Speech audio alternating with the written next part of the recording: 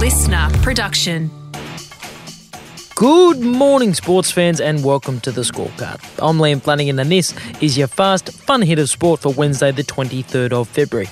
Today, a South superstar given a suspension reprieve, Novak's return to the court, and a reality TV show to cut short an Olympic career. But first, the West Coast Eagles don't begin their 2022 AFL Premiership campaign until March 20th, and already the clock is ticking. What is that I hear? A ticket! That ticking is the sound of Eagles forward Jack Darling's season slipping away. The key forward currently remains the highest profile player in the game, still unvaccinated for COVID-19, and is thus ineligible to line up for the club come round one. Darling has already sought a medical exemption from the AFL to allow him to play despite not being vaccinated. Unsurprisingly, boy, have you lost your mind, because I'll help you find it. The AFL said no, and Darling has remained absent from the Eagles' pre-season training since failing to meet the vaccination deadline of January 21st, leaving coach Adam Simpson resigned to being able to do nothing more than wait. Their hands are tied, Duff. There's not much we can do. So, like I said, I think it's between Jack and the club and what they need to work through. There's always issues in the AFL and things you've got to deal with, so can we stay on task is really important. So obviously friendships haven't been lost, there's still connection, we still care about Jack, so none of that's changed. We still want to support him as much as we can, but we've all got a job to do as well, so finding that balance is really important for us. Premiership teammate yesterday Dom Sheed did tell media that the Eagles playing group supports Darling, saying, quote, "We support him in what he wants to do. It's hard to support his decision, but we support him as an individual." Well, I sure appreciate your support. But for all his teammates' support, if Darling doesn't change his mind, the four-time club-leading goal kicker will be placed on the inactive list and paid at most a quarter of his $750,000 salary for the season. It was the hit that rocked a code, a rivalry, and a friendship. Look at his eye. He's fresh at his eye socket. I think he has. His cheek is puffed up. He's really unhappy.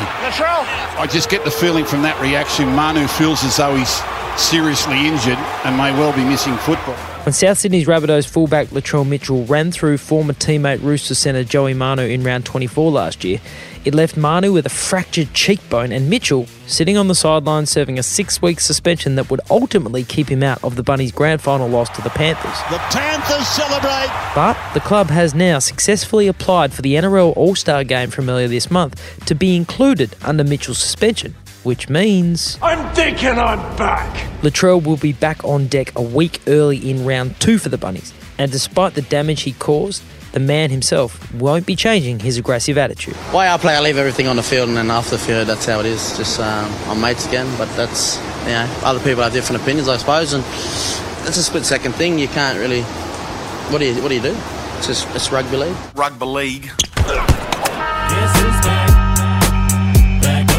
The Joker's back. The highly anticipated return of Novak Djokovic to the ATP Tour has gone off without a hitch, the unvaccinated star winning his first match in 3 months in Dubai. Novak's return to the court saw him triumph 6-3, 6-3 over Italian teenager Lorenzo Musetti at the Dubai Championships. I couldn't ask for a better reception. Well, anything short of being detained at the airport, kept in hotel isolation before eventually being deported, was going to be an upgrade on your most recent experience. But continue, Novak. It's been a while since I played the last match, so I couldn't pick a better place to kickstart the season and best possible experience tonight. The win means Novak will progress to the second round, where he'll face Australian Alex de Minaur, which will be interesting, given de Minaur's response when Novak was originally awarded an exemption to compete in the Australian Open back in January. Look, I just think it's just very interesting.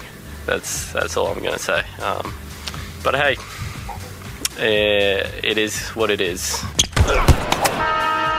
All sporting careers come to an end.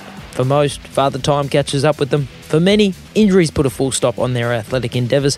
But occasionally, a reality TV show is to blame. A new group of celebrity recruits have volunteered to put their privileged lives behind. Get ready for new SAS Australia. And so it could be for Australian diving champion Melissa Wu. Melissa Wu! It looks like a gold medal for Australia. Wu burst onto our screens at the age of 15 as the then youngest and tiniest member of the Australian team at the Beijing Olympics. But she's back on our screens now as a contestant on SAS Australia. And Wu's discovered that jumping off a 10-metre diving platform is still safer than trying to pass SAS training. Doc, right, number six. Lie flat, Ant, lie flat. Wu has spent the past 5 months rehabilitating from a back injury she suffered while filming the show, placing her participation in July's Commonwealth Games very much in doubt. Speaking to the Daily Telegraph, Wu confirmed that the Com Games are her goal for this year and she'll be doing everything she can to get over the injury. So I think it's safe to say we won't be seeing her competing on the next season of Dancing with the Stars. And that is your Fast Fun Hit of Sport for Wednesday the 23rd of February. If you've enjoyed the scorecard all the way through to the end of today, make sure you're favouriting it so it appears at the top of your daily drive feed so you never miss an episode. I'm Liam Flanagan. Catch you tomorrow on the scorecard. Listener.